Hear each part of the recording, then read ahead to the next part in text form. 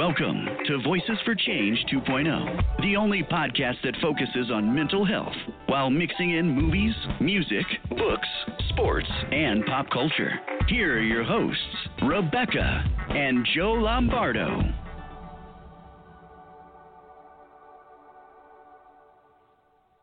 Hey, good morning and welcome to Voices for Change 2.0. We are so glad to have you with us today. Yes, thanks for joining us. Thanks for taking the time out of your busy schedules to listen to our, as I like to say, our humble little show. Means a lot that you guys tune in every week. And to any new listeners that we have, welcome. Welcome aboard. Yes. I hope you'll stay with us. Yes. So we are very excited today. Yes. I'm especially excited. I had trouble going to sleep last night. I was so excited. She really did. I'm not going to lie. We were hungry at 3 a.m. and I made waffles. I did. Gluten-free. Gluten-free. So that doesn't count. No, but yeah, we were both hungry, and I'm like, what am I going to eat at 3 a.m.? Waffles. I'm making waffles. So. One of those mornings you wake up the next morning after you've had your 3 a.m. waffles and your shirt's covered with syrup, maple syrup, and you don't know why you stink. That's probably a little too much information, babe. It's okay. They love us. It's okay. All right. So anyway, as I was saying, Joe and I are very excited about this show today. When we started this podcast, we had hoped to get today's guest on someday, but we weren't sure we could make it happen. And now it is happening, and we couldn't be more thrilled. This couple first appeared on MTV's 16 and Pregnant, where we were all captivated by their story and their choice to give their child a better home. Eventually, MTV started a new series called Teen Mom, where they have without a doubt become one of the most popular couples on the show. So please welcome today Catelynn and Tyler Baltierra. Hi. Hello, guys. We're so happy to be here. Yay. Hi. Thanks, you guys, for joining us. We are truly honored to have you on the show today. We really are. We've been fans of you guys from day one. You're the only ones Joe will watch. Yeah. I leave the room whenever somebody's on. A certain person, her name begins with F. When she's on the screen, I walk out. So, I don't think you're going to have to walk out of the room anymore. Mm-hmm. Yeah, no, thank God. I know. So that's exciting. Yeah, that is. That's awesome. So we're happy. But that's a shame. That's a shame. Anyway. Do you guys have any questions for us before we get started? No. No, not really. No. I'm ready to get into it. Sweet. All right. Cool. If you guys could just get a little touch louder, you're a little bit quiet on your end. Okay. Let me try to turn this thing up. Yeah, maybe just talk a little closer. Okay. Okay. There we go. That's awesome. Yes. Beautiful. We can hear you. Yay. Okay, so let's get started. For anyone that doesn't know your whole story, could you each just take a minute and tell us where your mental health journey begins? My mental health journey began actually, I would say around the age of 20 is when I had my very first ever panic attack. Mm-hmm. Which led me into like a huge depression because I'd never struggled with it before and didn't know what it was. I know now obviously that I'm older that I think I had anxiety a lot of my life as a kid. But so really it started at the age of 20 and now I'm 26. And I've been kind of dealing with it, working on it. So yeah, it kind of hit me like mostly in my adult life. Okay. Yeah, that one thing that we've found with as long as we've been doing the show and the different people we've talked to is that it seems to be something that manifests, through your teen, 19, 20. your late teens into your early 20s. It's just how it's been we've noticed, and I wonder if there's any type of correlation with stuff like puberty and whatnot. I think that's something that I might look into and just kind of research. Yeah. And what about you, Tyler? Well, see, me, I mean, I kind of, I actually probably started out a little younger. I was like around 11 years old, and that's kind of when I first started feeling really like depressed, and I kind of was having like mood swings in school and kind of, acting out behavior-wise, doing really good, getting good grades 1 week, and the next week I'm suspended for 2 weeks. So, and then obviously my dad, going in and out of prison all the time. So at 11 though was when that's when I attempted suicide, failed. But so after that, my mom started taking me to therapy, and so from then on, I've just, pretty much gone off and on my whole life. I was on antidepressants for a little bit when I was that young, and then eventually got off them, as I got older into teenagehood, and, felt like, oh, I'm okay. And then, so, and then now, I mean, I still continue to go to therapy and stuff, so, I'm trying to do a lot of, natural stuff as I can, so. Okay. Cool. Very cool. Very cool. So what are the official diagnoses that you both have? Just out of curiosity. For me, sorry, hold on, I'm sorry. Someone was beeping in, so I was like, that's annoying. So, my official diagnoses, because I have multiple of them, is panic disorder, PTSD. I like to call myself a trauma survivor.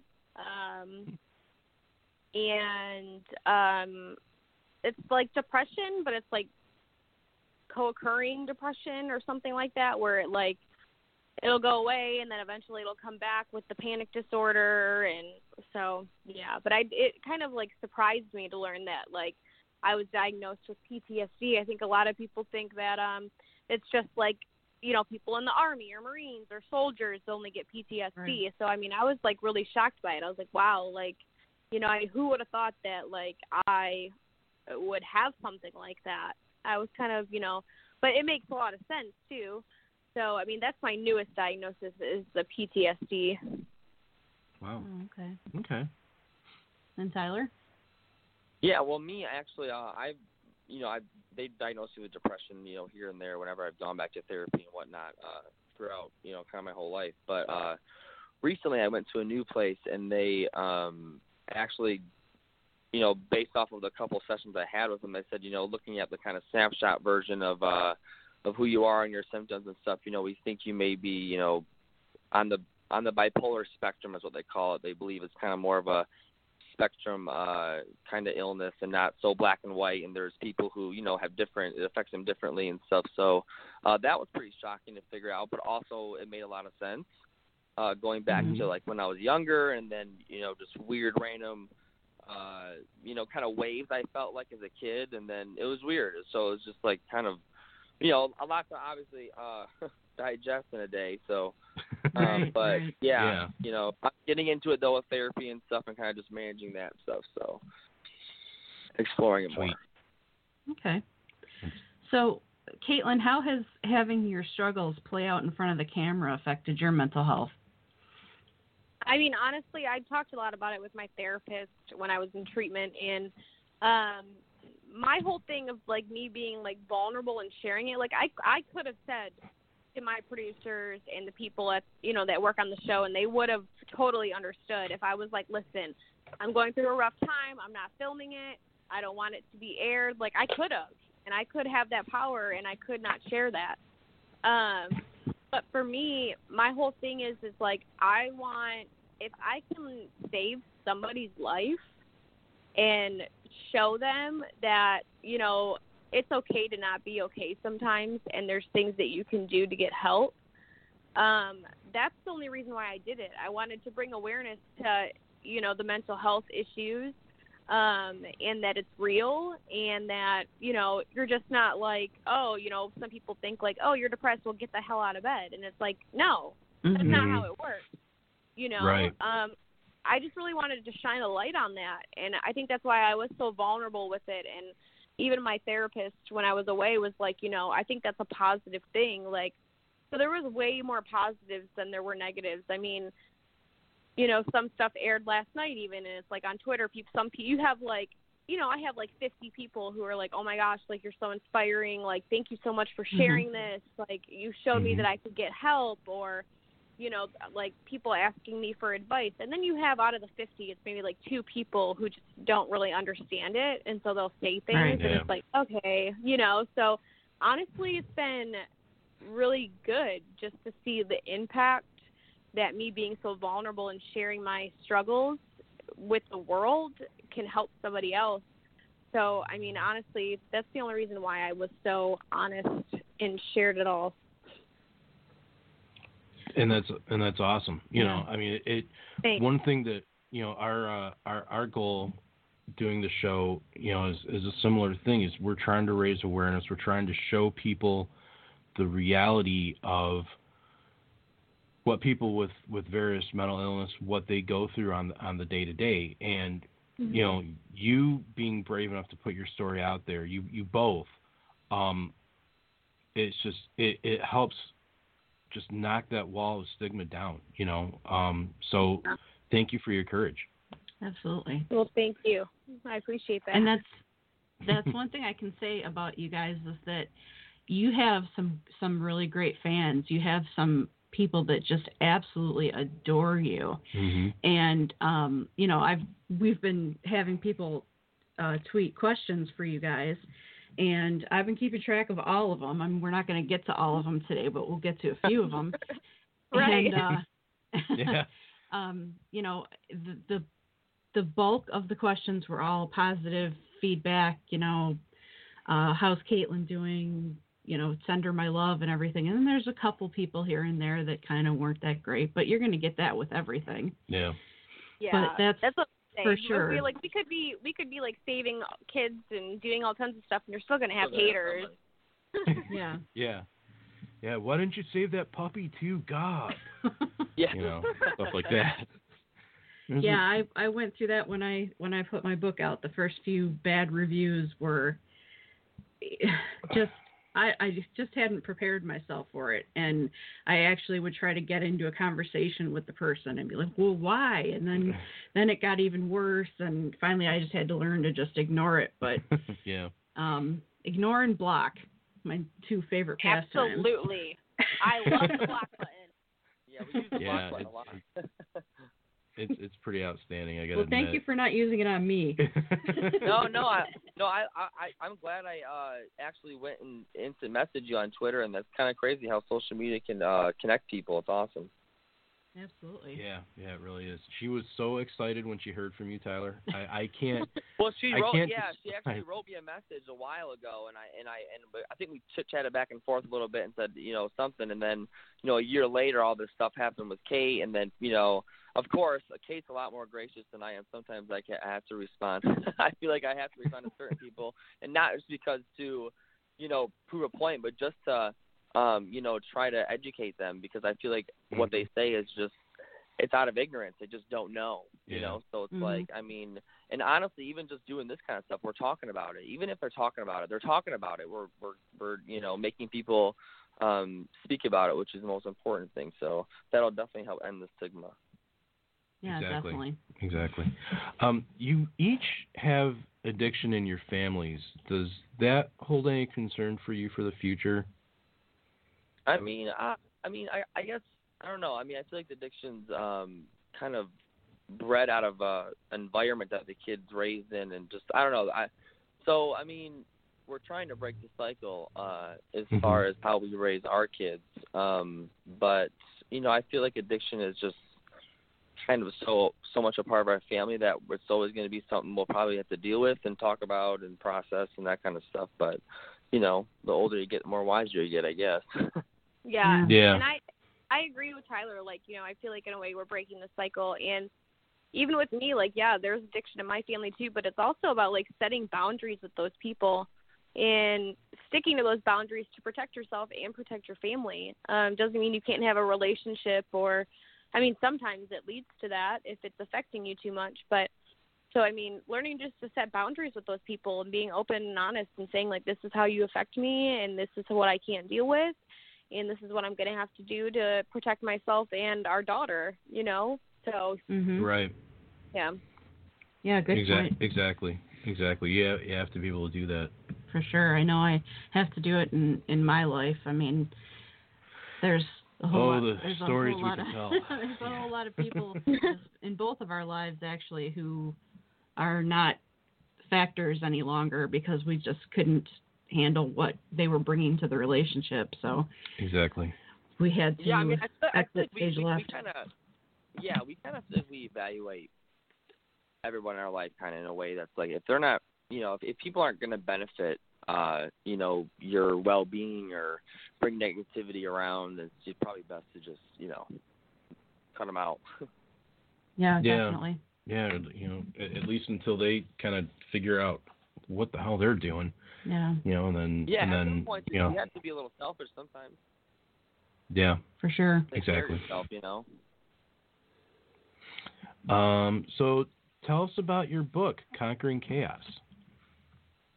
Oh, the book. Oh gosh. Well, it's been what? three. It was been 3 years since we wrote it. I can't remember exactly. Like Riley. I was pregnant with Nova, so it's probably almost 4 years. Yeah, 3 years. Yeah, 3 or 4 years. But that book was that was our first kind of little project that we wanted to do just to showcase, you know, because people just saw us from the ages of 16, 17 on. So so they think we know, they think they know everything about us. But you know, there was a long, 15 years before the camera started rolling that me and Kate both went through that we thought was important to share with people. Kind of just the whole point of the more we can spread awareness, the more we can talk about stuff, the more non-biased people will be with everything. And also, it's like a lot of people, like, we always got the comment of, like, you guys are just so wise and so, like, smart. And it's like, me and Tyler were like, we need to write a book because what we did as kids and the crap that we went through, we were not good kids. And we were bad kids. We acted out. We did crazy things. And really, up in that book, we talk about all of our past and, like, drinking at a really young age and, doing drugs and abuses. I think we both suffered and stuff. We thought it was really important for people to know that, this doesn't just come out of nowhere. It's kind of built by experiences, so it's important to share them. And then in our book, it's like, it leads up to a point where it's like when we get pregnant with Carly and, like, how it changed us. Like, we were like, wow. Like, it was weird for us. I feel like as teenagers, a lot of us feel like we're just, like, nothing can affect us. Like, oh, my friends are getting pregnant, but it's not going to happen to me. Or, like, it's just not going to happen to us. And so when we got pregnant with Carly, I think that's when it was like, whoa, like, life is real. And that's happened. And, like, what are we going to do? And we had to, like, really just kind of, like, grow. I think we grew up. I mean, we were already mature for our age. But I feel like that even made us even, like, mature even faster and realize the things that when we did become parents, what we wanted to be like and, like, what we wanted for our children. Because having gone through that situation with Carly, it was like, well, the next time we get pregnant, we're doing things way different, So yeah.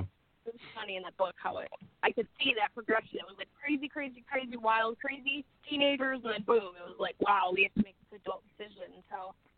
And it kind of ended up changing our whole perception on kind of where we want to take this life of ours, where we're going to do with it, where we're going to go, and it just made us reevaluate everything that we were kind of ignoring when we were young and just partying and being wild. So, big wake-up call. Yeah, there's a air of when you're in that age range, there's this air of invincibility. Oh, that can't happen to me. I'll be fine. And then you go through this life-changing event. And all of a sudden, you don't have that mindset anymore. You're not invincible. Things like you said, things get a lot more real. Yeah. And that was when we first started watching you guys, that was one thing that really grabbed me was the maturity. I mean, you guys made some difficult decisions, you know, and sure.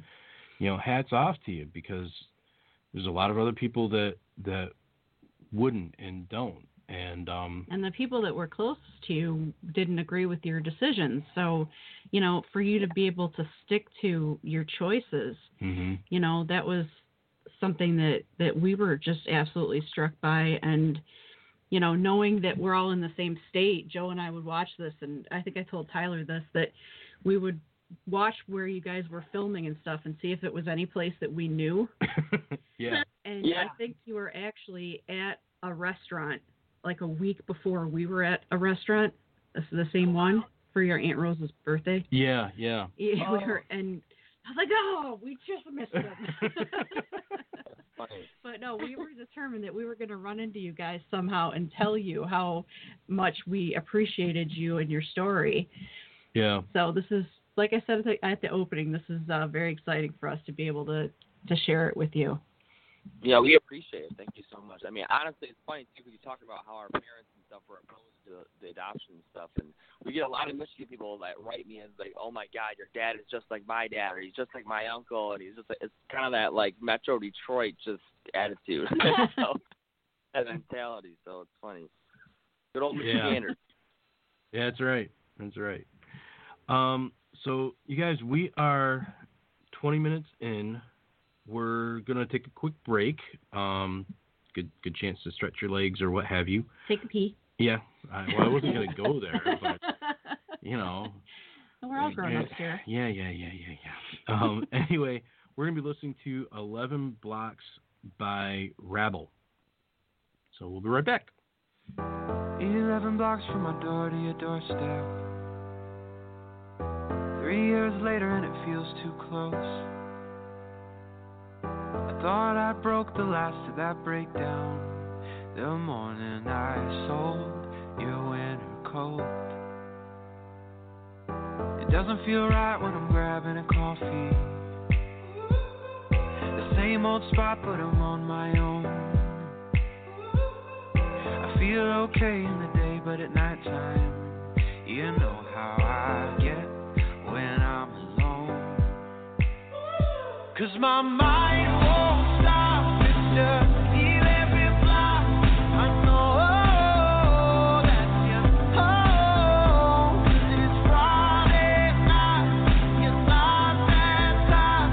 I know that you're home. 14 blocks from your door to this party. I caught myself counting on the way. Right when I stepped in the door to the party, I stepped outside to grab a smoke. You know how I get when I'm alone, no. 'Cause my mind won't stop, it's just 14 blocks.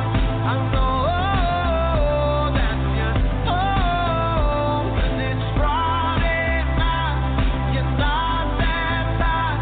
I know that you're home.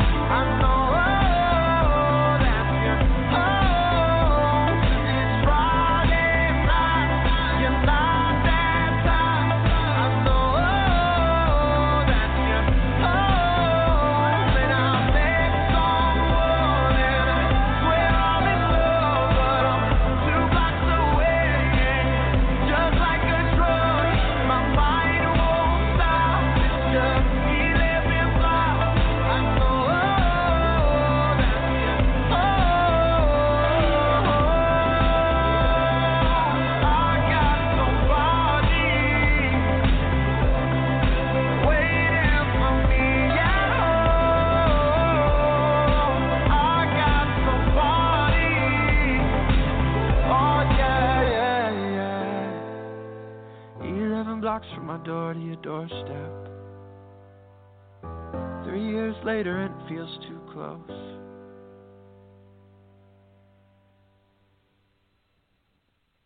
Hey, welcome back to Voices for Change 2.0. I am Joe. The beautiful woman sitting next to me is Rebecca. Who?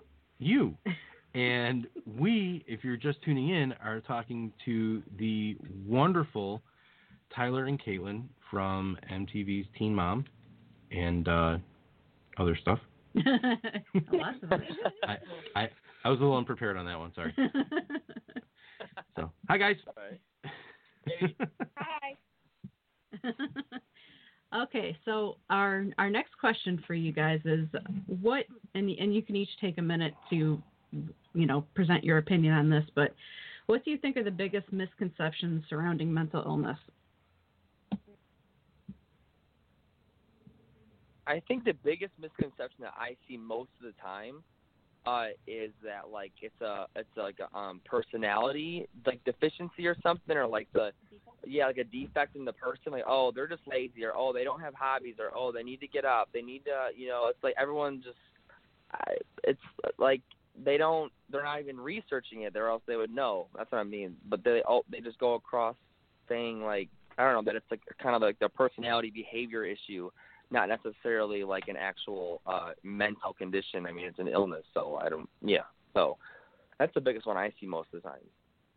Mm-hmm. I can agree with that. Yeah, for sure. Absolutely. Which is super annoying. It's irritating because, like, I know if you would just research. I mean, it's 2018. Like, ignorance is a choice now. Everything's at our fingertips. Google it, research, read articles, educate yourself. It just bothers me. So that's why it's really important we're doing this kind of podcast. You guys started that hashtag, and we're here talking about it. Absolutely. Absolutely. But it's funny to me because, I mean, Tyler, took the words out of my mouth, like how people say, it's like, oh, well, she just needs to get out of bed and, get over it. And it's like, well, if you had a panic disorder like I do, because I have, paralytic panic attacks, so it's like I can't do anything, I can't function. If it gets to that point, if I catch it when it's, slight anxiety, I can, work through it. But when it gets to, the major panic attack thing, there's nothing I can do. My psychiatrist even said, there's nothing you can do about it. It's not going to go away. It's my nervous system that is just, at freeze mode and fight at the same time. And it's I can't just get out of bed and fix it. I wish it was that easy, I wish I could just, switch something in my head and not have to deal with depression or anxiety. That would be great. Believe me, I would love to do that. And people honestly seem to think that's what you need to do. It's something you can just completely we could fix this, we could change this just by switching a little behavior. Then no one would be depressed. Right. No one would have anything. So it's crazy to me. Exactly. And the thing is, you're absolutely right about the ignorance of it. And the thing these people don't realize is, with a mental illness, it's in your brain. It's a function of your brain. Your brain's an organ just like anything else. You get heart disease, or you get cancer, or you get, you break an arm, or any of these other physical things that people, not even necessarily that people can see, because you can't see heart disease per se, without having an MRI or something. But it's acceptable, and they don't question it, or if you're diabetic or any of these things, people get it and they understand and they're sympathetic. And for some reason they can't put together, the brain is an organ as well, and it can be hurt and it can be sick, just like your heart, just like your lungs. I don't get why people don't understand that. It's like, oh, I got heart disease, I'll just walk it off. You know what I mean? Yeah, exactly. That's exactly what I feel like. Like if they have these certain diseases, people are just, oh, well, just pray about it more, get a hobby, it'll fix it. It's like, oh my gosh. Mm-hmm. Yeah. Well, I only have one thing to say about what you just said, and that is preach it. It's what? Preach that stuff, because it's so true. Like, preach, boy, you're preaching. Oh, That is so funny. That's funny. So what are your guys' thoughts on mental illness stigma? I said you guys. I'm sorry. Guys. That's terrible English. I do apologize for that. It's a just us Michiganders that say that. My grandparents tell me that all the time. They're like, you guys always say you guys or you guys', you know? Yeah. It kills me. It kills me when I see that on TV and in movies and stuff. It's like, no, it's not your guys'. Please, let's not do that. and I just did Coming it. from the offer here, yeah. I just broke her heart, guys. I got to tell you by me saying that. All right. Try it one more time. I'll try it one more time. So, collectively, what are your thoughts on mental illness stigma? I think that it's just a lot of people that aren't educated about it or haven't witnessed it. So, or they haven't gone through anything themselves. Like, they just don't. People just don't understand it. And I don't really get why people feel like we're just like lazy or non-motivated, or like you said earlier, like I wish people would realize that it's like you have an illness. That's why it's called mental illness. Right. Like our brains are hardwired a certain way for anxiety and trauma, and same with like depression or bipolar or all of these other disorders, schizophrenia and like all that kind of stuff. Like your brain is sick. It's got, whether it's a chemical imbalance or, people just, I don't know, but I feel like people need to get more educated about it, because I feel like as the years go on and I'm getting older and Tyler's getting older and all these young kids are growing up, like I feel like it's more common now for people to start having mental illness. I'm seeing it a lot more now, and like when I hear like my grandma talk to me and stuff, and she's like, when we were younger, like you didn't hear a lot about like bipolar or anything like that, and I'm like, well, grandma, like I think something's like going on, like like I feel like there's just like a uprising of like all these mental illnesses and disorders and stuff like in these newer generations. I am inclined to believe that it's always been with us. Yeah, it's just easier to talk about now. Yeah. Slightly. Identify it. Yeah. Honestly, one thing that I when I started doing research about everything and just all the independent studies of things that I've done, I mean, neural pathways are very sensitive things. They can get rerouted. It's very interesting how trauma really just kind of can actually change your brain, which, like you said, it's an organ, so it can be manipulated, evolve. It can, it can adapt.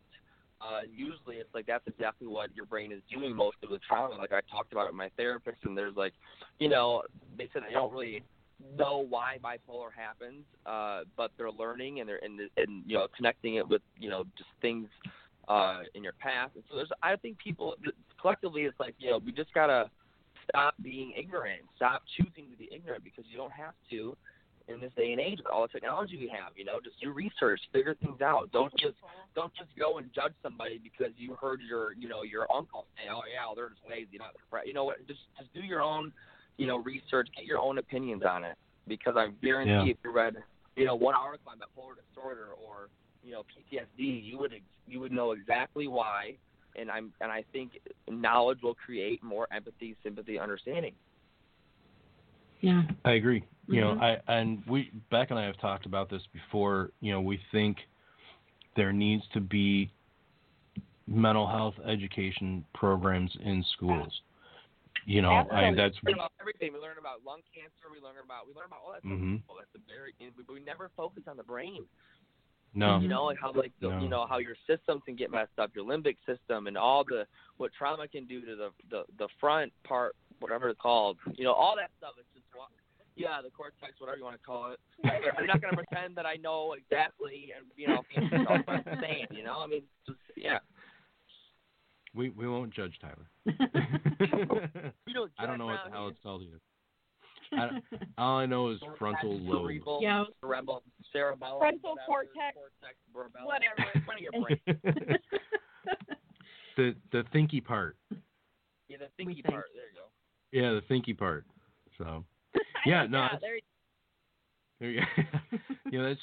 That's the one thing that we think really is going to be key is you know, you got health classes in school sex ed. and sex ed. You know, why not? You know, especially when these kids are going into, you know, 6th, 7th grade, when they're just becoming teenagers. Mm-hmm. When you've got that kind of, you know, at this point, to me, it's a track record. It's, you know, Tyler hit you at 11. You know, it hit Beck, you know, in her mid-teens, and you know, if it's not pronounced by then, it shortly will be. You know, so if we make our kids aware of to look for and what they could go through and all this different type of stuff, not and in how a scary, to treat people that are dealing with it too. That's really important. yeah, and not in a scary way. You know. Yeah. Yeah. The sadder part is that, you know, the treatment part of these diseases and these illnesses often involves therapy, and people still have this like stigma around therapy, and like, you know, like other people, it doesn't do anything, and why would I want someone to solve my own problems, and just all the crazy stigma around therapy, when therapy is a form of treatment for some of these things. It's necessary. I mean, there are people who suffer from the mental illnesses that need to go to therapy daily, every single day. I mean, this is like it's super important. So the stigma needs to end around you know, getting therapy as well. It's crazy. Exactly. So what do you guys think we need to do moving forward? If you could maybe pick one thing that you think would help us make greater strides in breaking down the stigma.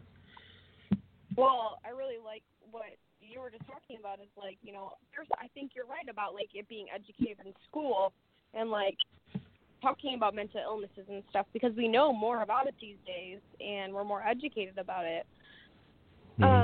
Also, I think just like how Tyler said, like if you think some way, like don't be ignorant and research it. Look it up on the internet.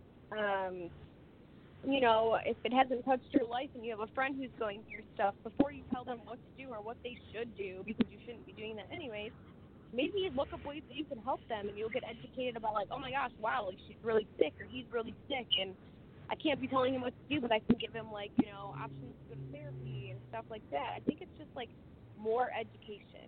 People just need more education about all of it together. We gotta just keep talking about it. Keep talking about it. Don't be ashamed of it. Keep, you know, be honest with your emotions. Just, you know, because that's a huge thing too, is people will feel weak if they let someone know, or they, you know what I mean, they're too scared to come forward because they're worried about someone saying, oh yeah, get over it, or not, you know, believing them, or whatever the case is. You know, we just got to keep talking about it and letting everybody know that it's completely normal and actually super healthy to have a community-based, someone kind of similar to your, you know, situation that you can talk to. I mean, it helps. It's very important to just connect with people and learn and just, you know, educate yourself. Just let, you know, keep talking about it. And you can ask. I mean, that's the simplest way to find out what's going on with a person. If they have said that, you know, they have a condition or they're acting as if they're down in the dumps or whatever, you can always ask them. And they probably would be glad to educate you on what's going on with them. Yeah. Oh my yeah, God. you know, yeah. It's really important. Like me and Kate we believe that, like me and her, like even every day we just check in with each other. How are you doing? Are you feeling okay? You feeling good? Good. You know, even, you know, it's just something small, but it you know, it helps other people if maybe they're not feeling too good to open that door and just know that it's fine. Well, we haven't done this. Right. How are you doing today? I'm doing really good. How are you doing, honey? I'm doing pretty good. Good. Great. That easy. You know? See?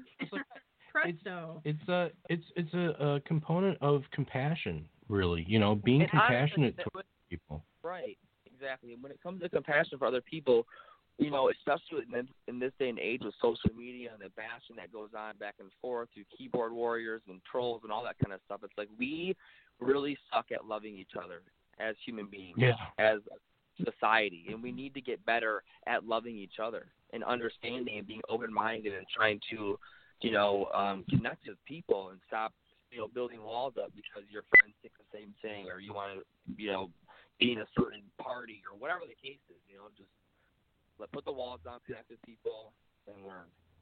That's why I don't have a smartphone anymore. That's why you don't have a what phone? That's why I don't have a smartphone anymore.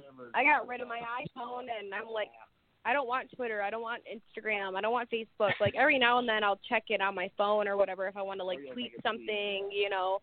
Or, like, but I rarely, like, read crap on it anymore because, like, some people would be so, like, I use the block button a lot, but it's like some people would say such ignorant things, and it's like, wow, if you were, like, if I was a friend and I was depressed or suicidal or anything like that, like, I wouldn't come and talk to you. Yeah, I wouldn't come and talk to you, and I'm sure as hell that you probably wouldn't be saying those things to your friend if they were super depressed and suicidal. Like, people are just mean.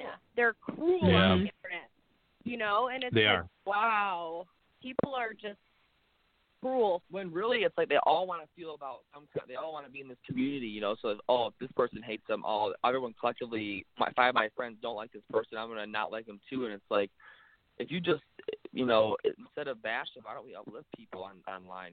Get a community based around, you know, being positive toward other people.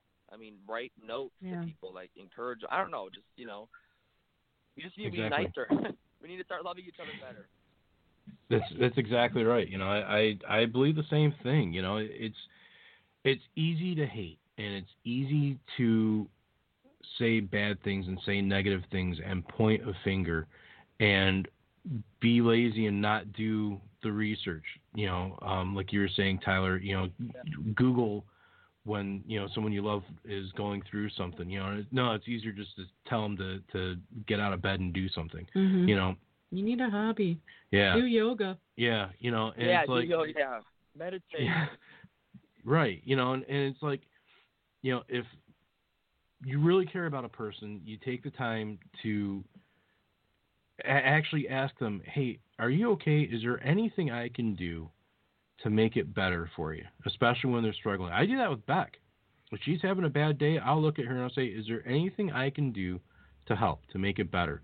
And a lot of times she'll say no, you know, and sometimes it's just a matter of me just spending time with her. And we don't even have to say anything.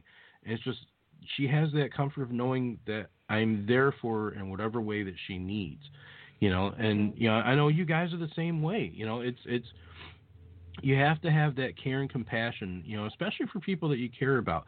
It would be awesome if people would do that for strangers, you know, because you're right. There's not enough of this in the world, you know, where we should be loving each other more. Yeah, we have to, or else we're just gonna. I mean, it's bad out there. You gotta change it. I can hear the frustration in your voice, Tyler. Yeah. I feel the same way, brother. I feel the same way. I was telling Rebecca. That's why I wrote her. I was like, you know what? I want to do this really bad. I was supposed to do the other podcast, and once I saw the colleagues and how those two work, I'm like, this is not a podcast for me. I need to go find something that is really gonna help this stigma. It's horrible. So this is, you know, great that we're able to talk about this. And that's why absolutely.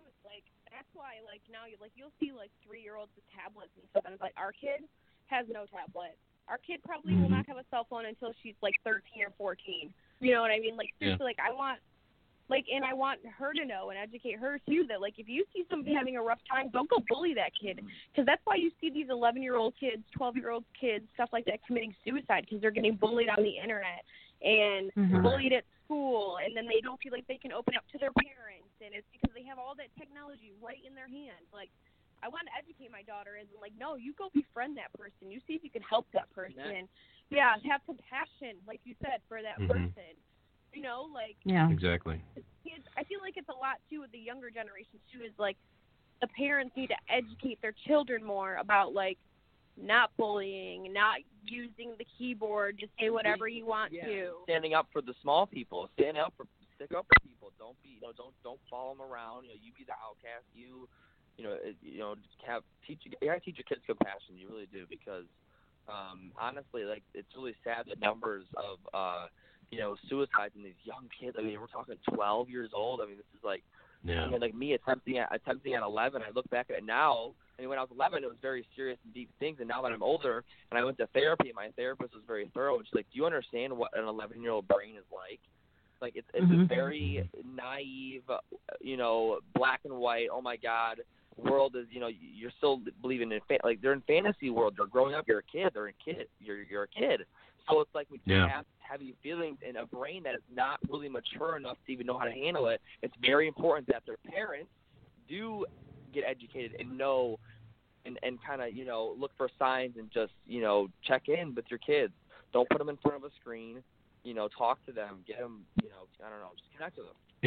Interact. My mom, yeah, interact. Yeah, and that's where my mom was really good, and I think that's why I'm like passionate about that. Like, you know, sticking up, like Heather said, sticking up for the ones that, you know, are maybe getting bullied or picked on and stuff. Like my mom used to always tell me when I was growing up, like, if you ever see anybody getting bullied or anything, like, you stand up for that person. You hang out with the quiet kids. You talk to them. You know what I mean? Like, I was never a bullier, and like if I saw people getting bullied or something like that, like I was the one to say something.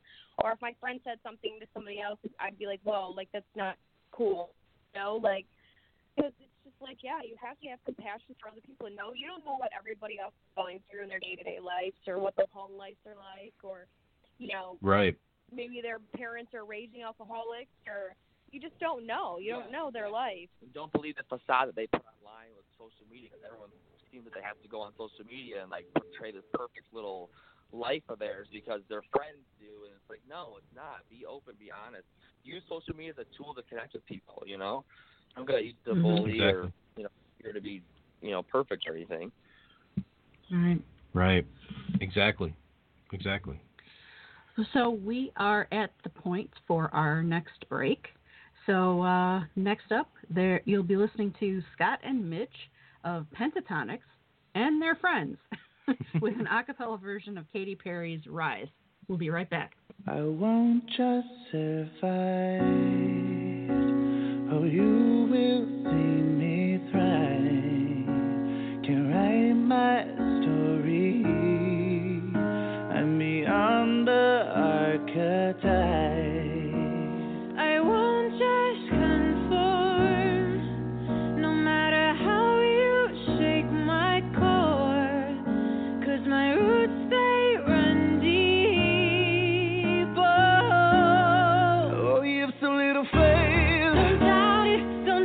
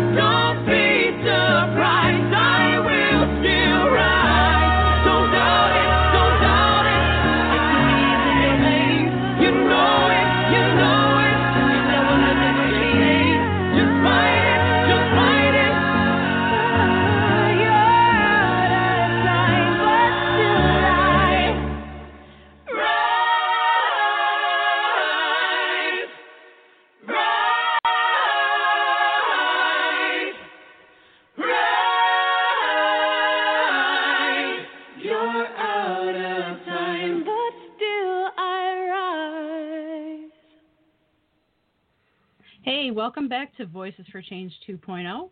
We are so glad to have you with us today. Yes, indeed.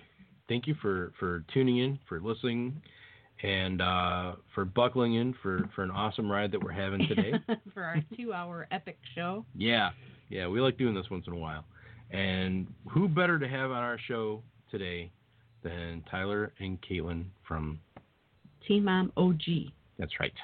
You got to get the OG. You got to get the OG in there.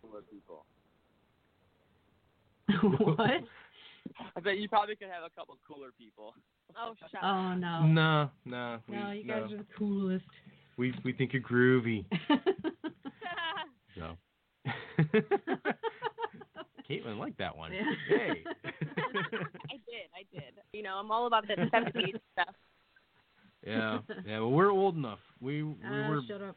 born in the 70s. I don't want to talk about it. We could be your parents. Just saying. We actually could. Yeah. It's terrifying. Yeah. Oh my goodness. Anyway, so let's go on to the next question. If you're ready. Ready. Okay. Good. What is your advice for anyone that's currently struggling with a mental illness and is too ashamed to get help? I think my thing would be like, just don't be ashamed. Like, people use my saying all the time, I can't stress enough, but it's okay to not be okay. Like, something is going on. Talk to somebody that you feel comfortable with. And I know your mind automatically jumps to like, oh my gosh, they're going to think like, oh God, what's wrong with her? You know what I mean? Or people, like my brain would think like, oh my God, I'm going to push people away that love me because they're going to be like, great, Caitlynn's going through something again. And it's like, your brain thinks that, but that's not how people act. If you're open and honest with people, like, especially somebody that cares about you, they're going to be compassionate and they're going to want to help you in any way that they can. And I just can't stress it enough, finding a therapist that you would like, even if you have to go meet 3 different people and figure out like who you want to like work with. I think it's just being open and honest with somebody, whether it's a therapist or a family member or going to seek treatment or anything like that. Like, don't be ashamed of it, you know, because you can work through it and you can get better and you can change it, you know, as long as you're putting in the work for it. Yeah. And also, it's like, you know, nothing is going to get better if you don't speak up and do something about it. You know what I mean? The longer you sit there in silence and just suffering, the worse it's going to get. You're going to fall deeper into a hole, and it's going to make it 10 times worse. So just speak up right now. You know, it's never too late. And honestly, if you are worried, if you do talk to some people and they don't have a great response to it, then you probably should reevaluate what those people are doing in your life, because anyone who really truly loves you and cares about you is going to listen to you with an open mind, open ears, and really, you know, want to help you. So it's like, you know, if you're worried about people not wanting to help you or they might judge you, then you might want to reevaluate why they're in your life in the first place. That's so true. Good you point. Know, a saying that we enjoy using, I don't know if enjoy is the right word, but, you know, you're going to be too much for some people. Those aren't your people. Oh, love that. So true. Yeah. You know, it's very true. You know, Beck, I'm going to mention this real quick, babe. Okay. Is going. It is, but... Yeah, it's all right. is going on 5 years of surviving a suicide attempt. And, great. Awesome. You know, 5 years of no self-injury, too. Yeah, 5 years of no self-injury. And when she first went through that, she lost some people in her life. There were people that walked away. There were people that ran away. And in that moment, we realized who our people truly were, you know. And you know, it's sad that it took something like that, but you find that the people that stayed and the people that cared and the people that were supportive, that's family. You know, family isn't blood. I firmly believe that. I mean, yeah, family is blood in so much as you share DNA, but the people that really truly care about you don't always have to be blood relatives. Yeah. You know. I totally agree. Sometimes you have the ability to pick your family. And I consider a lot of my girls my close girlfriends. I consider them like sisters. I mean, I have a friend that's a guy that I grew up with since I was 2, and I consider him my cousin. And I totally agree. Like, if people love you and support you, sometimes those people will love you and support you more than some family members will. So I totally agree. Exactly. So I know you want to do that one? Okay, she wants to do this one, guys. I'm going to do this one. She's going to do this one. The reason I know that we've touched a little bit on how you decided to come forward and be on our show. Do you want to kind of tell that story? Give some backstory there? I know, obviously, like I said, we chit-chatted a little bit, I think a year ago or something, when I followed you or whatever on Twitter. But especially after this recent thing with Kate and her going back to treatment and stuff, I saw a lot of stuff online that was super just, really negative, very ignorant and cruel and stuff. People were, thinking that, Kate was doing this for a storyline for the show, or like, I saw a post that someone made. I was supposed to go on this person's, podcast or whatever, and we were talking about it, planning on doing it, and then, I saw one of his colleagues or coworkers, whatever you want to call it, post something about Kate. It was very, mocking her suicidal ideation, her depression, which totally just, obviously pissed me off. When I first saw it, but I did respond and kind of gave my thoughts on the whole situation, and then I thought in my head, I'm like, this is a stigma that's still surrounding this. I mean, my wife has been super open and honest about her struggles, and vulnerable with all that she displayed on TV, and people are still like, it's still there. Like, no, and I realize that the fight is not over. We really got to keep doing. We got to keep going. We got to keep fighting and talking about this kind of stuff, because obviously it's not over. And so that's when I reached out to you and Rebecca and was like, listen, I want to go on your podcast. Let's screw that other podcast. I want to go on this one, and I want to talk. I want to get the message out there. It's important. And we're really glad that you did. Yeah. Well, yeah, we're. That's sorry. I was going to say that's the first time I've ever heard about some podcast mocking me. So good job for sticking up for me, babe. Yeah. Aw. Yeah, we are. I know I've said this a couple times already, but we're truly honored that you wanted to talk with us. So thank you. Just it on a lot of levels, it means a lot to us. Personally as fans, as advocates, you guys have a strong, powerful voice. Definitely. In this community and in this focus of bringing attention to mental health, and for you to want to talk with us about that, it means more than we can say. So thank you. Well, no problem. I mean, honestly, I want to thank you guys for just making this podcast. It's super important, and it does a lot of good. The book that you wrote, Rebecca, has probably helped thousands of people you never would even know. It's kind of crazy. Me and Kate always see these responses from people. We don't really call them fans. We call them supporters. We feel like using the word fans is like weird. But anyway, all of our supporters out there, seeing their responses and kind of, even seeing stuff as big as, my wife went and got help today because she saw your wife and whatever, and I didn't get mad at her. I didn't say anything to her because I saw how you responded, and it was just, it's for a reason, there's a bigger purpose here that we can kind of use our platform for, and I realize that. So we're just kind of trying to, put it out there, keep it going. Absolutely. So I'm going to change gears a little bit. If that's okay. Yeah. You have also launched a children's clothing line. Would you like to talk about that a little bit? Yeah, I mean, sure. Well, love to talk about tierrain.com. That's TIERRAREIGN.com. But yeah, so me and Kate talked about it for a while. Something that we wanted to do with children. But when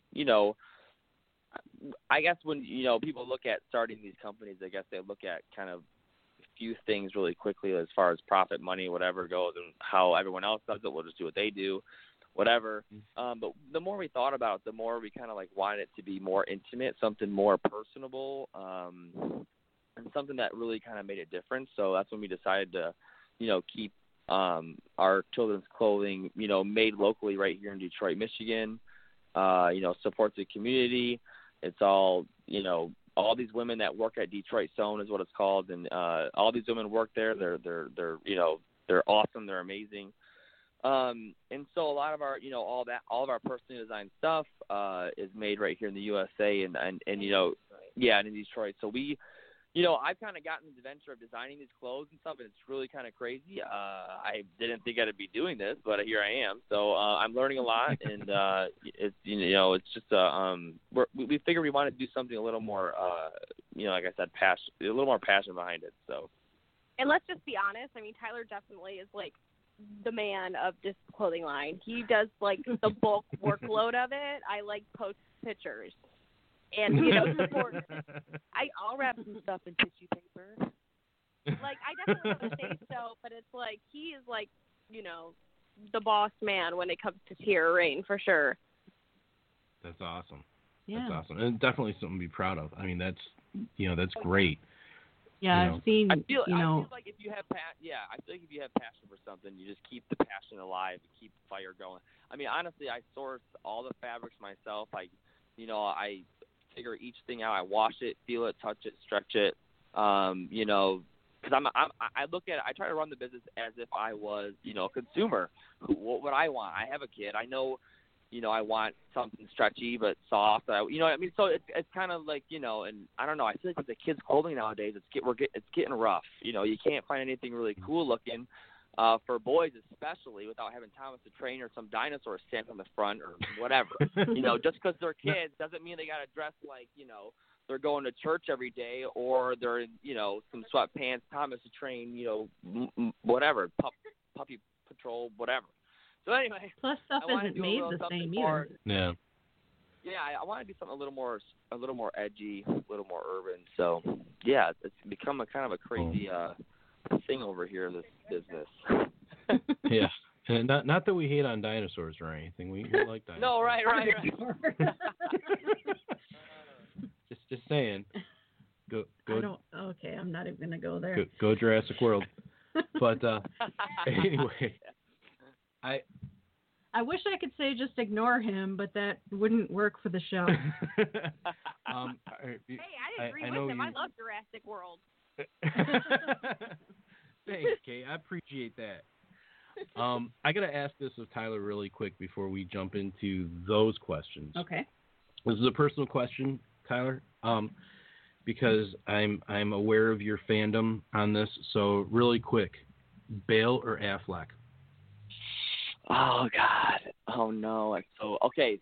Oh God! It's hard. You can't. Christian Bale. Kate, I know she's very much okay. So I think Christian Bale was okay. He could have toned the voice down in the second and third movie. The first one, Batman Begins, he sounded great. I should have stuck with that kind of raspy voice. I will say that he is perfect for Christopher Nolan and his little universe that he created. It fits well. However, I do think Affleck is the most comic book accurate Batman we've seen ever on screen. That's just hands down. That's what I think. So, yeah, I don't know. I actually was going to ask that question. That's so funny that you said it. So I was going to ask. It's been bugging me, so I needed to know. Yeah, we agree. We love Affleck as Batman, and if good, he looks good. Everything. Yeah. I just wish they would have started him on it sooner, so that by the second movie he wasn't like, I'm too old for this crap. I know, right? And exactly. Find a replacement. But Justice League, he was really. It was good, and nothing beats that warehouse fight scene in Batman vs Superman. But anyway, yeah. That was great. So, all right, I just had to get that out of the way. I had to establish that. So. As he's wearing his Batman t-shirt. I am wearing a Batman t-shirt. Oh my God! I didn't even think about it. That's funny. All right, so I think at this point we're gonna go into some of the fan questions, just because supporter questions. I'm sorry, supporter questions, because we're running over a little bit here. So the first one Catelynn, it's so funny, and I don't know if you saw this because you haven't been online as much, but your brother Nick actually posed a question. No way. Oh my God. Yeah, he did. He's so funny. His question was, and I have it memorized, was, he said, I know that I'm your brother, but who is your favorite person on the show? Oh, okay, Nicholas. Oh, that's hard. If I had to pick a favorite, I wouldn't pick any cast members because I love Amber and Macy equally. We're like the Three Stooges. So, little brother Nick, it would have to be Kiki Malone. She would be my favorite on the show. Yeah, we haven't seen her this year, or this season, have we? Yeah, not really. I know she worked a little bit with Amber, but she also got a promotion. So she's not she's not my producer anymore. I work with Percy, so like I have a new producer, but she's still my favorite. She's my daughter's godmother, and wow. Nova calls her Mama Kiki. So so cute. I would have to say because I can't pick a castmate because I love them both equally. So I would have to say Kiki is one of my favorites. Okay. Aww. So hopefully your brother got the answer to. Well, he'll listen to this and he'll get the answer. Yeah. Right? Maybe he wanted it to be him. That's a good possibility. Yep. Okay, so the first question is from @Str8. Some of these screen names I'm not 100% sure on, but I bet they're great. some of them are kind of confusing, but I'm going with it. Yeah. Str8 would love to know your tips for dealing with anxiety. Oh, well, for me, I think it would be therapy. Also, if I keep myself busy by doing things, that helps a lot. Finding, like, something that you enjoy to do. Like, I'm obsessed with everything lavender. Like, seriously obsessed. Like, literally, when Tyler was just answering a question, I went in the bathroom and sprayed myself with my lavender oil. But that's me. I'm, like, obsessed with lavender. But also, like, I have a horse, so, I'm starting to, since I'm home now and we just traveled a lot, going out there more often to see her and ride her and going to my therapy, meditation, yoga, deep breathing is like the cure, one of the cures for anxiety. There's natural medications you can take, like L-theanine, which like doesn't get you high, like Xanax or anything like that. Or there's this thing called Calm Forte, which is like, it's actually a sleep aid. You can take it for sleep, but you can, if you take one of them, it's also good to relieve anxiety, and it's all natural. So there's like all natural medications out there as well too. Also, like, for me, I have to be on medication because of obviously my brain being sick. So I take like an SNRI every day. Mm-hmm. So I got a genetic testing done, which I think is very important because I found out, like, if you see a psychiatrist or, you should ask for genetic testing off, like, first thing first, because when I went to treatment, I found out that the medication that I've been on for 5 years didn't even work for me. Oh, jeez. Yeah, my body, I was like super fast metabolizer. I was taking 150 milligrams of it. It used to be 200 milligrams. And then my doctor there, when I was in treatment, told me, like, you're lucky if you were even getting 25 milligrams of it, if that. You might not have been even getting anything. So he's like, so it makes sense why you weren't getting any better. Yeah, so genetic testing was like, I paid a lot of money for it, but your insurance can cover it, but some insurance companies don't. But it's worth it. Like, instead of having to do trial and error and try different medications and that one didn't work, this one didn't work, like, it was just like, wow. I'm like, I'm so glad that I did that. Oh. Wow, that's something we haven't heard of. Thank you for... Sure wish I'd known about that 25, Oh my 30 God. years No, ago. oh my God, it's crazy. It's so important because when you get the genetic testing done, they literally give you a list and it will tell you every single medication that your body works and breaks down perfectly at the right pace, and all the medication that does not. It has a big red X or a green check mark, so you can go down the list and for a fact that, okay, Zoloft's not going to work for me, but Seek might, and then all this, it's just crazy. It's really, it's literally genetic testing. Go get it done. I think we need to look into that for you, babe. Yeah. That's awesome. Thanks for the tip. That's definitely. a really good tip, and that's not something anybody has done before. Yeah, I don't know exactly where Rebecca goes, but I do know that the place that I go, Michigan Integrative Holistic Psychiatry in Michigan, they do the genetic testing. So. Okay. Maybe we'll get the number from you later. You don't have to actually go there as a patient, but they'll do it. Like, they do genetic testing. So. Oh, okay. Cool. Okay, so next, at Amaya Sailor, what can her boyfriend do when she's in her darkest depths of depression? How can she reassure him? Oh, wow. Okay. And then she's the one that's suffering from depression, correct? Yes. Right. So she's trying. Okay. So I think, honestly, I think coming from like a spouse or a boyfriend perspective, just letting him know that like this is kind of my own thing. Like, you're not causing this. Like, I don't want you to get insecure about us as a couple, or if I love you or whatever. You know what I mean? Just don't take it personal. This is my own thing that I promise to you I will take care of and manage and try to figure it all out. And I think that's the best thing from that kind of perspective, I would say. Yeah, that's exactly what we would say too. Yeah, I can second that. Making clear to him that it's not, if she's taking stuff out on him, it's not his fault. Yeah. Right, exactly. And we understand how hard it is. Obviously, I understand how hard it is to come out of my little bubble and focus on how someone else feels, but it's absolutely has to be one of your primary goals. And that's right.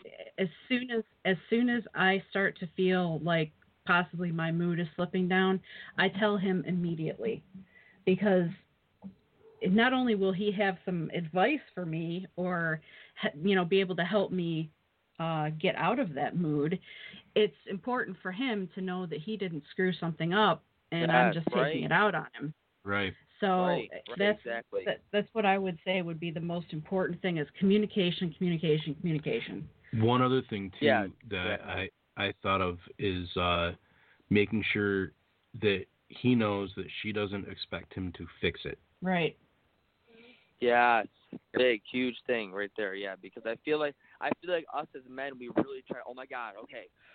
Yeah. All right. What do you need me to do? Want me to go there? Do you need me? You know what I mean? We get all like, kind of we try being like doctor, and we're not. And so I think that's very important. Yeah, let them know that there's nothing you can do to really, you're not supposed to fix this for me. You're supposed to just support me and right. help me There's too. A quote. So. There's a quote that's something along the lines of, I'm not expecting you to fix it. I just need you to sit here with me while I fix it myself. Right. So I think that's really important. Exactly. Okay, so at Schlee Sucks. Schlee SUXX. Her sister lost her baby 10 days before the due date in September. She has refused therapy. Do you have any suggestions on how to help her sister? Oh my gosh. I mean, I wish you knew why she wasn't. First of all, I'm sorry for her loss because I couldn't imagine like being that far along. I mean, when I had my miscarriage, I was probably only about a week and a half. Or maybe, no, I think I found out super soon. Oh. Yeah. So, first of all, I'm just super sorry. And maybe she's in a sense of, like, denial right now. Depression denial. Like, maybe she feels like I don't need to go. I'll fix it on my own. Nothing's wrong with me. And I guess I would just really just keep checking on her and just asking her, like, are you sure you don't want to go to therapy? Is there something I could go with you if you want me to be like that support system? Because you can't force anybody to go. But right. I think she needs to know that, like, hopefully she listens to this because, that is a traumatic experience that she just went through. Mm-hmm. And I feel for me, I would have to talk about it. I would have to, like, process it and cry and be a mess with somebody that will just be there to listen and give me advice. But I mean, as a sister, I think what I would do for my sister would be like, listen, I'll go with you. I'll be that support system. Or if you want to sit here and talk about it with me and cry, or, you know, like, I guess just keep checking in on her and making sure that she's not, like, going into this huge, deep hole either. Yeah, because honestly, and just to add to a little bit of what Kate said, I mean, I think the best thing, like, you know, it's her sister, so the best thing to do, I feel like also is to support her is maybe just go online and print some, you know, grief and loss, how that process works, because it is a long process, and there is it gets, you know, I think obviously if she has, you know, reluctancy to go to therapy, that's one thing, but at least, you know, kind of do some research as far as like a supporter of someone going through that, and you know, just try to help her as much as you can with stuff like that. I know for a fact that me and Kate had to do grief and loss, and it really helped us because it helps you identify what stage you're really in, because it's hard to know if you don't know, you know. So. Right. Exactly. Yeah. And you know, our hearts go out to her sister as well. You know, that's definitely. You know, as a couple that doesn't have kids, you know, we can't fathom how heartbreaking that is. So yeah, it's something that we have definitely never experienced, but we can for sure understand. You know, sympathize. We've lost people actually very recently in our lives, so you know how the grief process is, and you know, I know for me personally, I can't process it worth a damn. I go through all kinds of messed up stuff if something, you know, if I lose somebody. So, you know, just the fact that she's coming on and asking for some kind of help is you know, is a sign that she's definitely going to be there to support her sister, I think. Yeah. Yep. So okay. Do you want to do that, or you want to do that? Let's take another break here. Okay, we're gonna take another break because things got heavy. You guys still there? We're still here. We're hanging in here. Okay. Yeah. Got a little quiet over there for a minute. We got scared. All right. Yeah. We will see you on the other side of this break, and this is Nico with Two Hearts.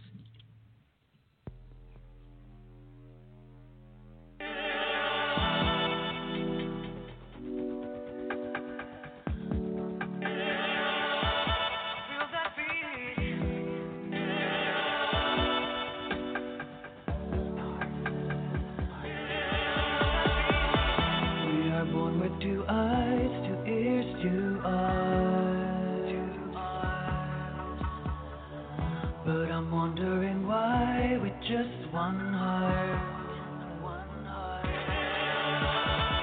Although I feel the beat, I know it's incomplete. I feel the beat. But looking in your eyes, now we can synchronize.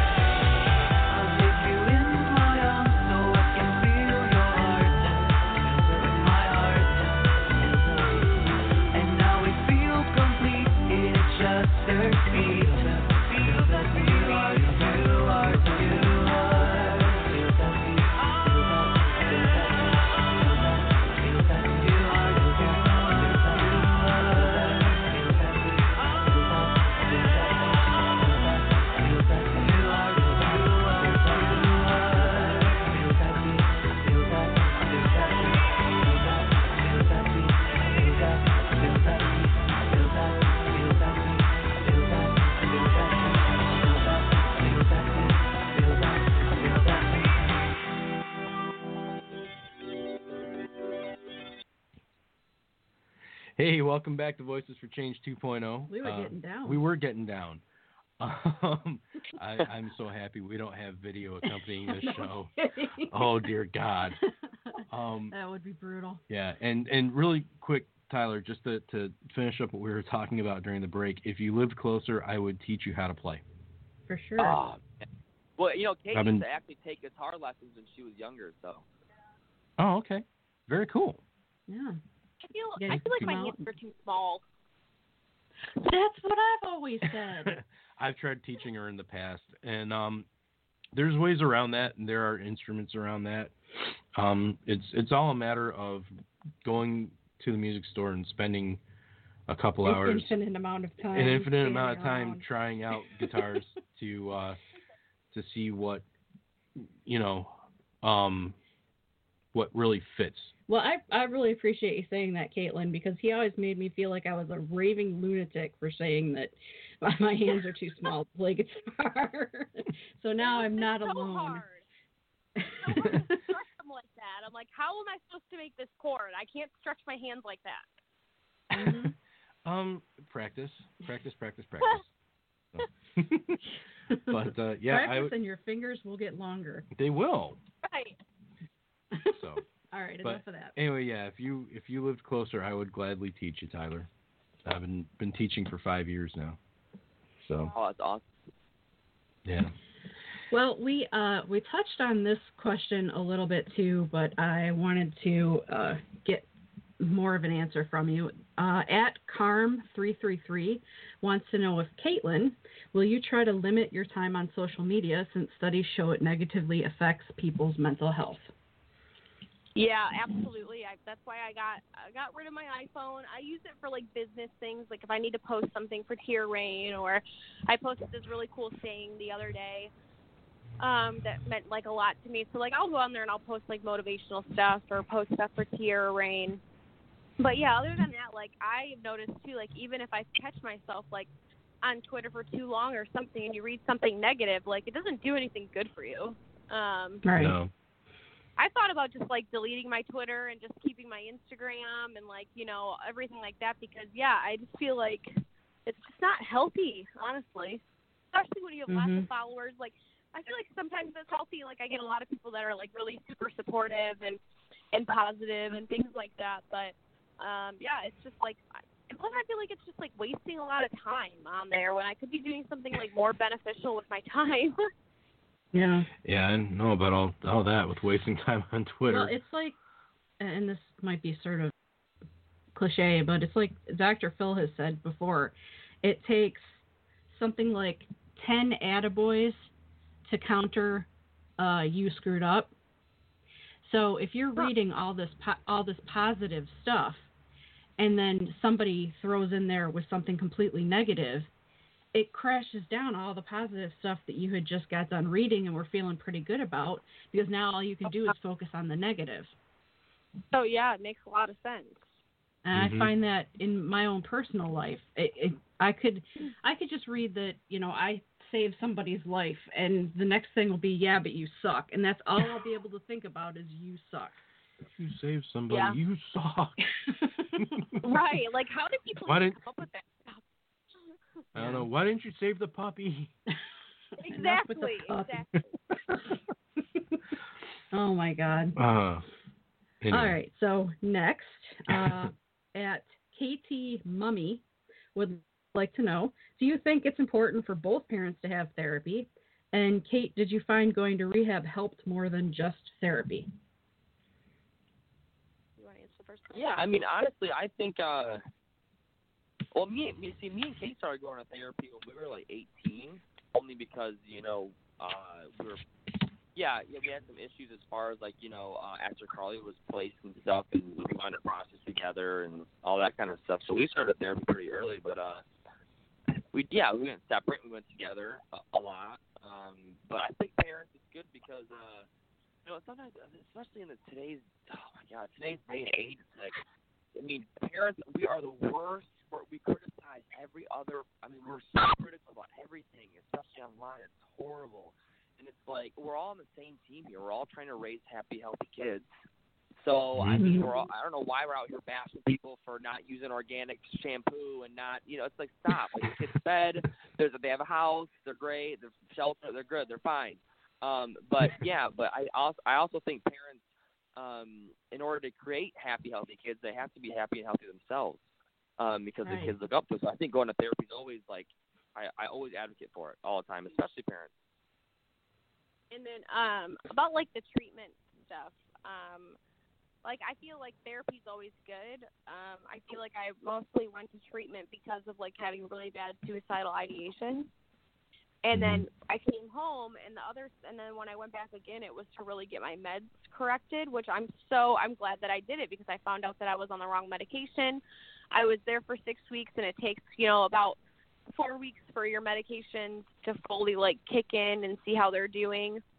And I learned a lot of stuff. I learned a lot about how the traumas from my childhood really like affect me in my adult life, and how it triggers my anxiety when certain things happen that remind me of my trauma. I learned a lot about myself, about how,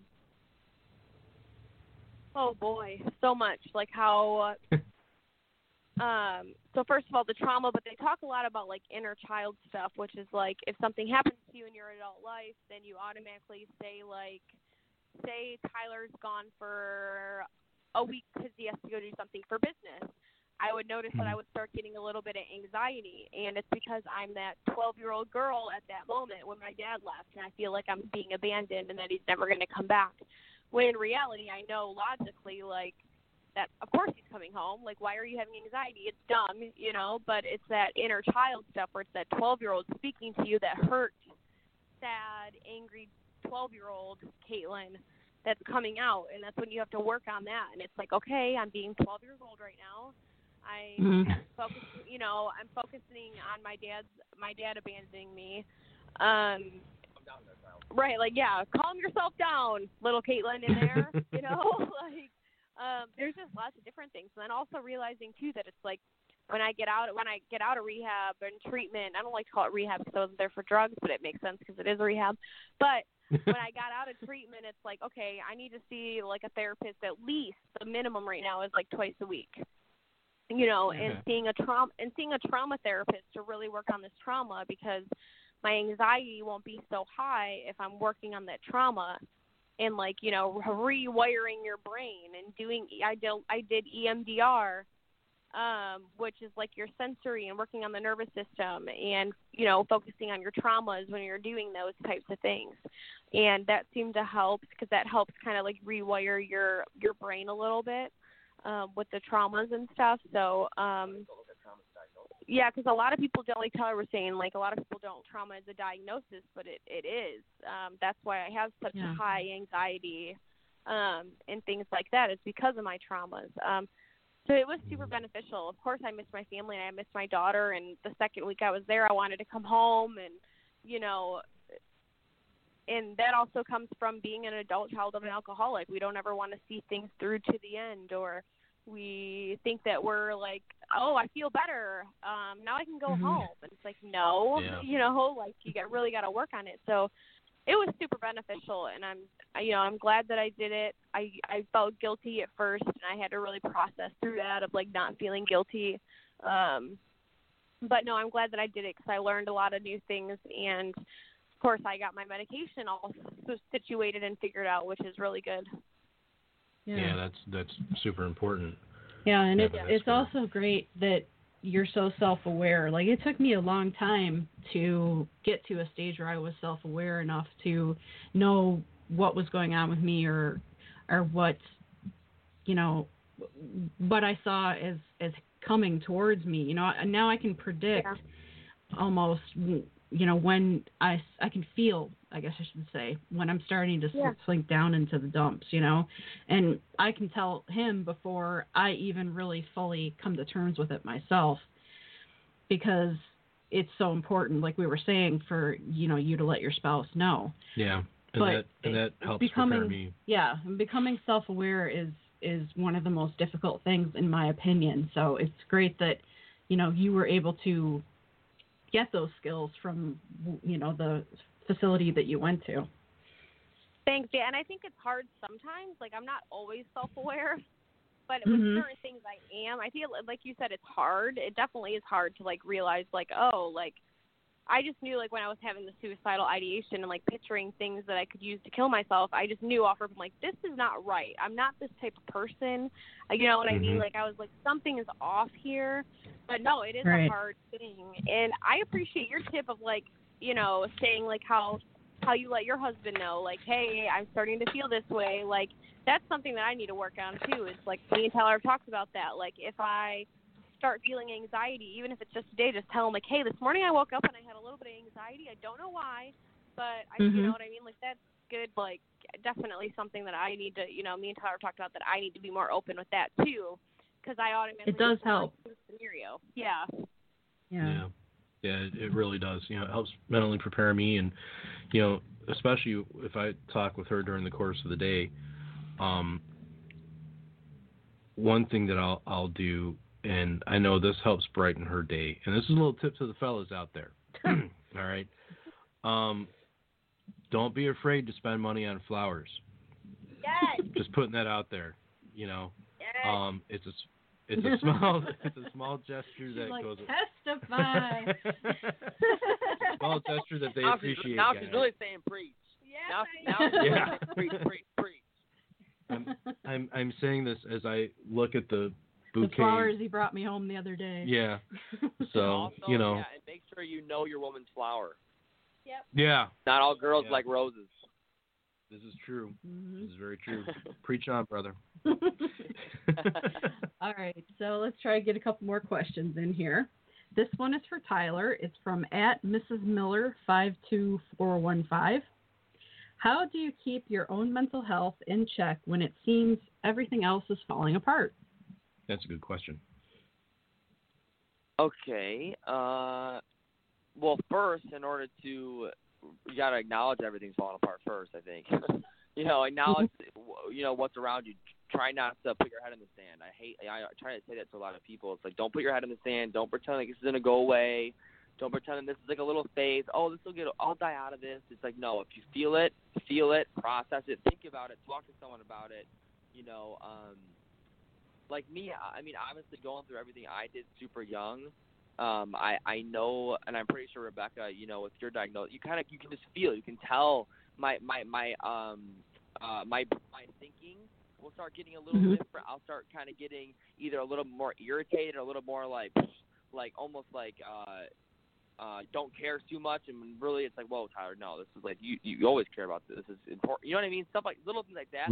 Yeah. Just kind of, you know, knowing your triggers and just kind of, you know, the more we know about ourselves and are familiar with you know, how we work, the better we can kind of attack it. The earlier on we can acknowledge it and get it taken care of. And that's why I'm just saying the only reason I'm able to do that is because of therapy. I would never be able to know any of this if I did not have a therapist show me, teach me, kind of guide me into better understanding my own mental health and how my brain works and stuff like that. So, you know, I just kind of, I really, really pay attention to my body and my thoughts and how my thoughts affect my body, how my, you know, just everything. I'm very internal with myself. I always do. I'm always self-checking. And yeah, so I mean, when I feel something, I talk about it, you know, so. Okay. That's good. I feel like I'm on Family Feud. Good answer.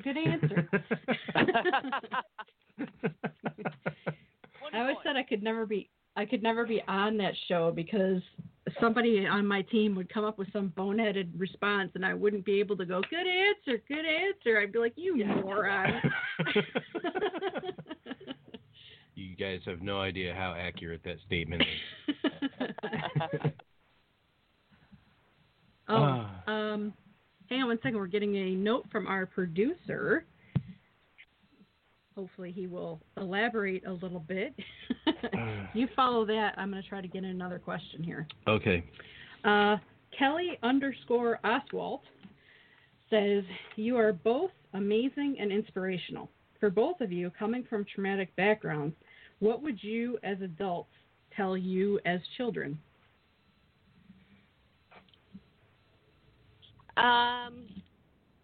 for me, what I learned is like what I tell my inner child a lot is that I did the best I could.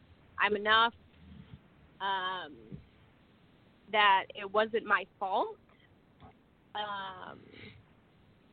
And honestly, what I like to say a lot to myself now is that my past does not define me. It just strengthens me for my future.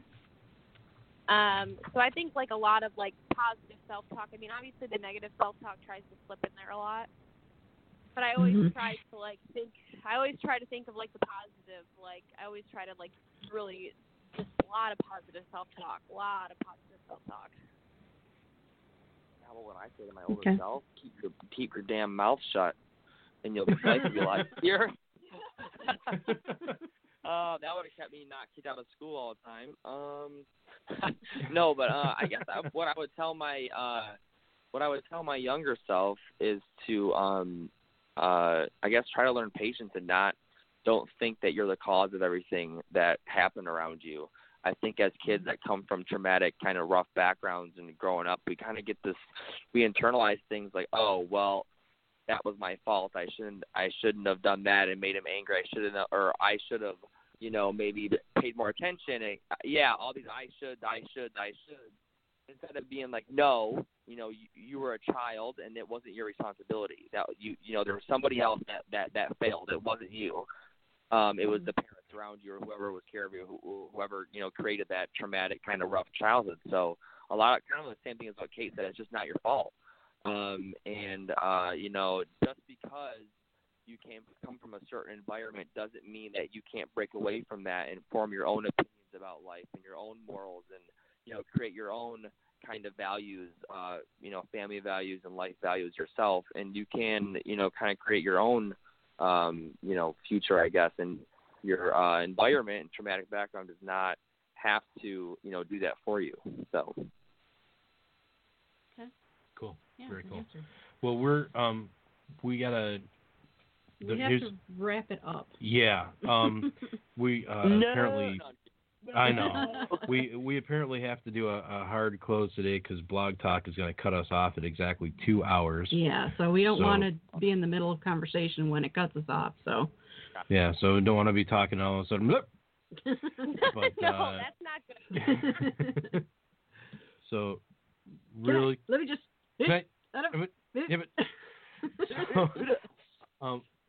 Really quick, where can people find you guys on social media? On Instagram, it is Catelynn MTV, and then on Twitter, it's Catelynn Baltierra. Actually, no, my username is my maiden name, Catelynn Lowell, Lowell, and then it's Catelynn MTV on Instagram. And then mine is Tyler Baltierra MTV on Instagram, and then at Tyler Baltierra on Twitter, and then on Facebook we have the Catelynn Tyler's official fan page, blue little check mark, verified. And then TiaraRain.com. So there you go. Sweet. Very good. Well, it has been our absolute pleasure talking with you guys today. Yeah, absolutely. Again, thanks for being on with us. I think we talked a lot about a lot of great things today, and hopefully we broke some stigma and got some awareness out there. And now he tells us we got 4 minutes to talk if we want. We're on panic mode. Yeah. Scott, why you do? We're all freaking out. We're all freaking out. Oh my God, it's a Chinese fire drill. This world is falling apart. Oh God, why? Oh, the humanity. Okay, stop. Well, the good thing about it is though that I don't think this will be mine and Caitlin's last appearance on this podcast. I was gonna say I would like to come back and do more. We would love that. We would absolutely love that, and you guys are welcome back anytime. And come back every week if you want. Yeah. Anything to support Michiganders. That's right. Exactly. For sure. So, we got to get the word out on anything new that comes across with you guys. What is next for you guys?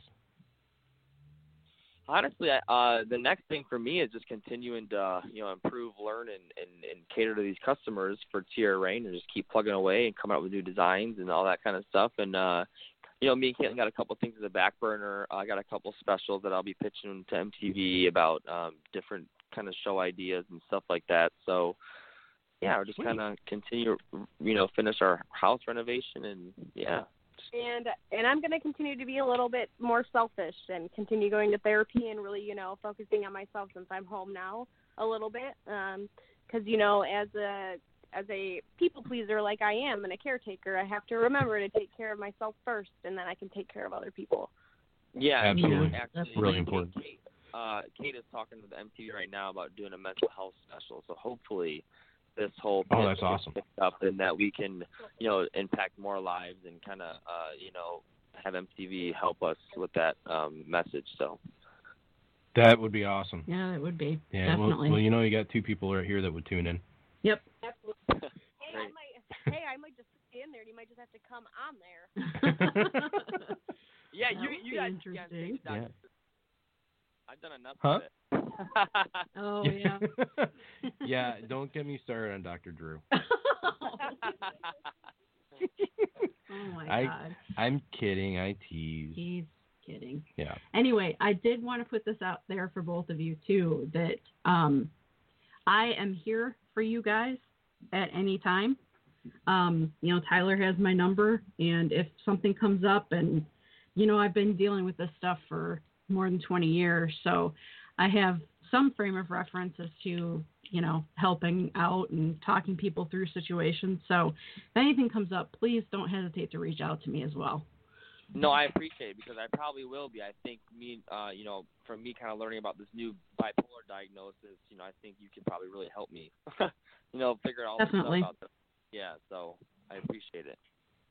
And I have to know how you like my book once you get that. Yeah, well, I actually got it in the mail. Okay, good. Sweet. So we're gonna give that check that out. Mm-hmm. Yep, and if you ever want a guitar lesson, anyway. I know who to call. That's right. So, all right. Well, we're gonna close out here with Brandon and James with the song "We Belong." Thanks, guys. Yep. Thanks for being with us, and everybody have a great day.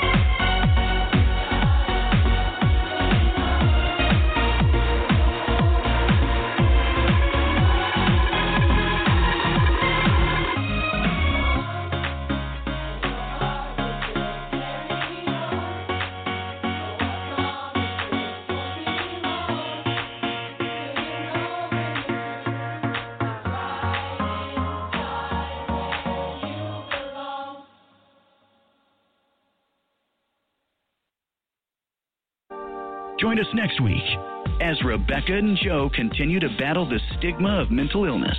Follow us on Twitter at Voices for Change RJ and on Facebook at Voices for Change 2.0.